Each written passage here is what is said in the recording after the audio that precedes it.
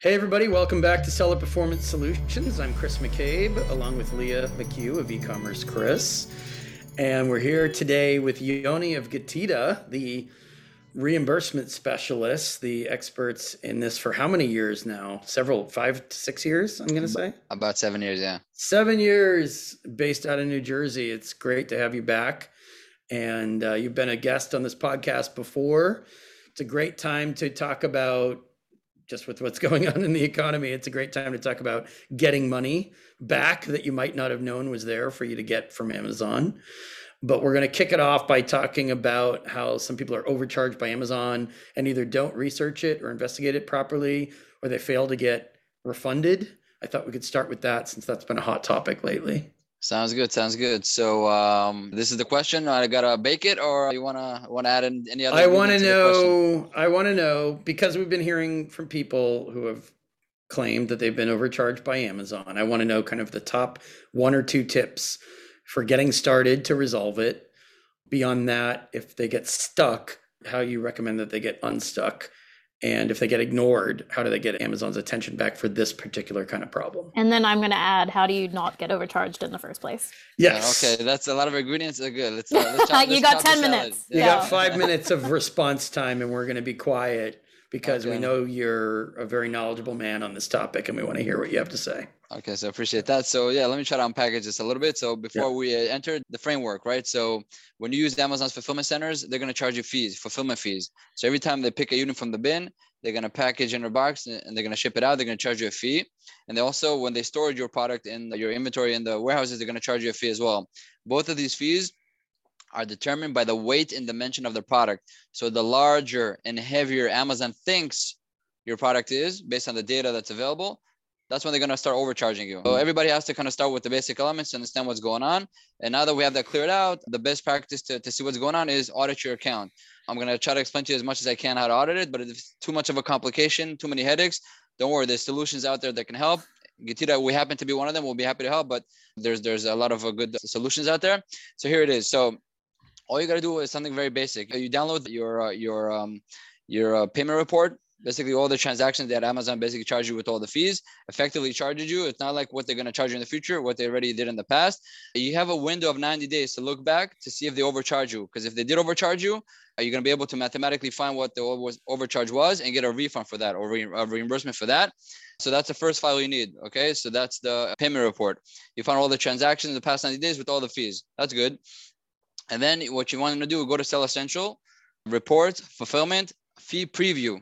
And the fee preview, you're going to see all the data that Amazon has per ASIN, per SKU that you have, and what they think the weight and dimensions are. And based on those weight and dimensions, they charge you in the other report. These are two reports that you need. And the third report is your report.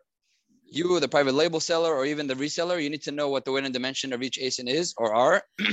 And once you have that in the report, you just cross-reference. And then you see all of a sudden there's a delta, if there's a gap. Amazon thinks for this ASIN, instead of being 3 ounces, it's 30 ounces. Instead of being 6 inches, it's 60 inches. You know, sometimes a zero can be the typo. Yeah. Yeah, and boom, they're going to basically overcharge you a lot of fees. So for example, if they're supposed to charge you $3 per unit every time they fulfill the order, but instead of that, they have wrong data. So they're charging you $10 per unit.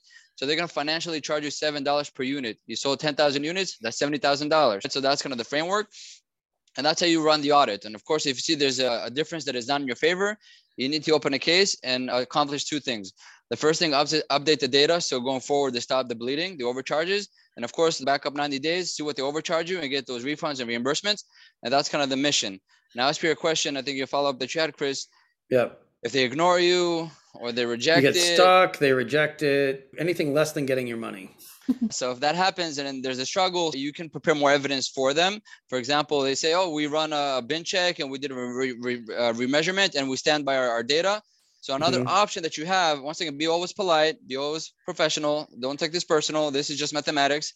Okay, so their calculations, they see there's still a gap. What you can do, an additional thing is basically show them evidence. And how do you show them evidence? You take pictures of your product with the tape measure. So it clearly shows the dimension, and also another picture of your product on a scale so they can see the weight and dimensions, and you send it over to them, tell them this is what's going on, please remeasure again or do it correctly, whatever it is, and they might recalculate it or take your evidence as a complete truth and basically give you that refund or in the recovery. So that's available to you.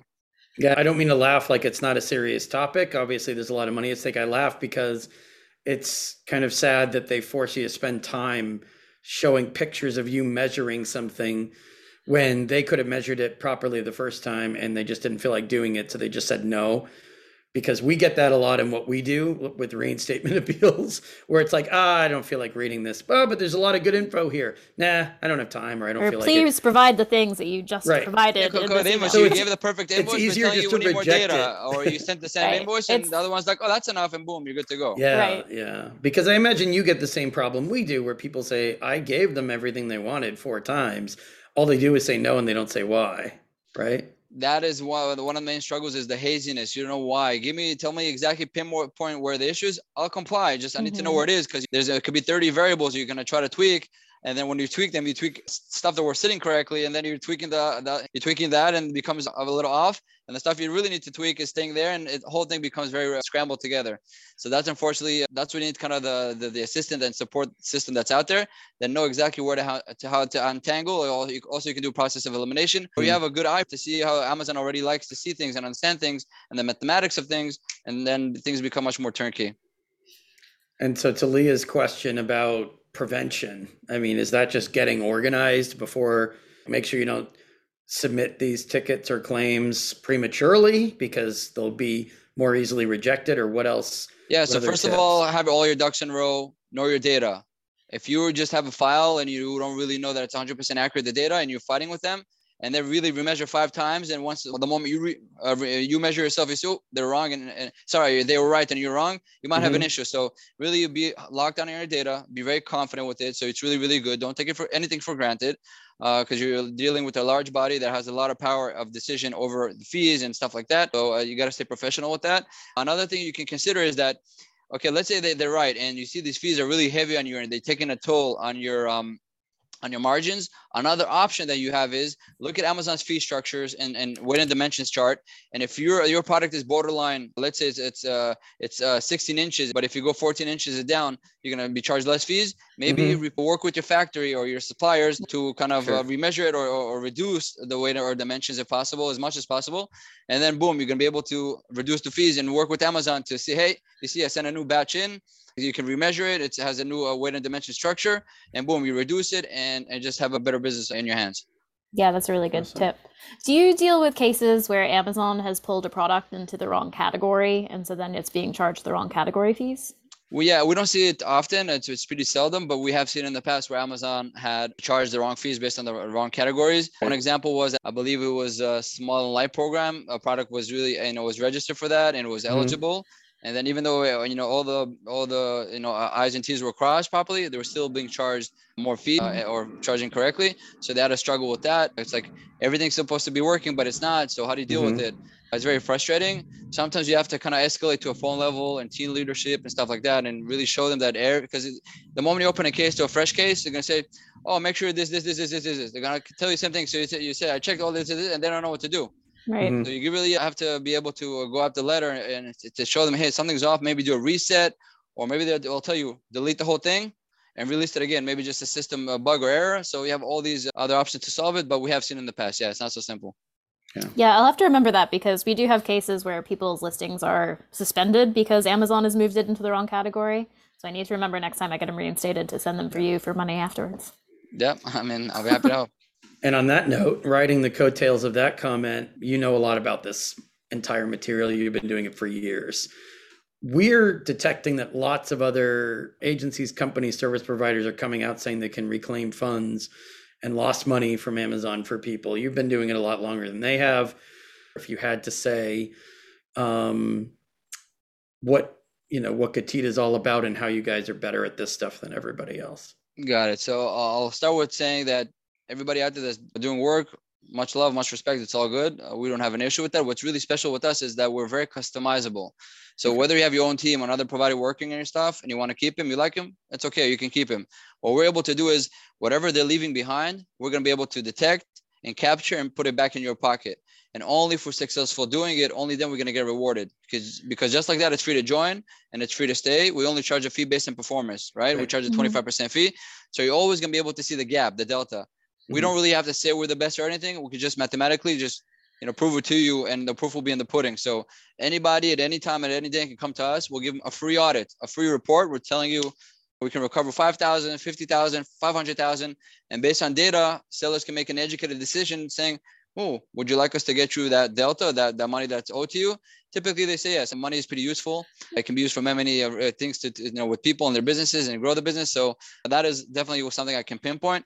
Beyond that, just a few more things high level is that, first of all, we're an authorized solution by Amazon. So if you visit Amazon Sell Essential, there's an app store, we're authorized. So what does that mean? It means that we have a commitment to you, the sellers, but also to Amazon to make sure that we're terms of service compliant, data security, private policy. If somebody somewhere in a basement is telling you, let me do everything for you, I'll do this for you, but also auditing it and repricing and reimbursements, all that stuff for you, but they're not really in the app store. They say, oh, I'll do it for free or almost free. Maybe you should kind of rethink, because Amazon has created a whole platform called the App Store and the Service Provider Network. So you can make an educated decision, see who's committed to Amazon standards and rules and TOS in terms of service. So that's another differentiation. I can go on and on, but I'll give you the highlights. That's great. We have a previous episode where we talk about being careful who you give account access to. So we'll just link that in the show notes. There you go. Do that too. No, I mean, we've referred lots of people your way, but what's the best way to get an assessment by Getida, and what's the best way to reach you with questions about anything they talk about on the podcast or really anywhere that you've posted? You got it. So you can always visit getida.com/e-commerce Chris. If you do that, we're going to prepare a $400 offer for you. So basically, not only it's free to join, the first $400 we're going to get for you will be free. We're not going to charge you a penny. This way, you can really try us out. And after $400, if you want to leave us, you can leave. If you want to stay, you can stay. Whatever you want, it's fine. So you can use that. But you can also use my direct email. It's Yoni M, which is YONIM for mama @getida.com. That's my direct email. I'm also pretty active in social media. You can just see, follow me on Facebook or LinkedIn. It's Yoni Mazor. So that's it. Hopefully this is helpful. Yes, you can be their reimbursement reclaimed funds mama. That's what I got from that. I'll be happy. Yeah, why not? Nice. Well, thanks again for joining us today, Yoni. Again, we've been partners with Getida for many years. Any questions about reimbursement and reclaiming these funds, definitely go to Yoni for this, because they've got a long track record and a lot of experience and a lot of knowledge. So thanks again for helping us today. Thank you, guys. Thanks, Yoni. Bye-bye.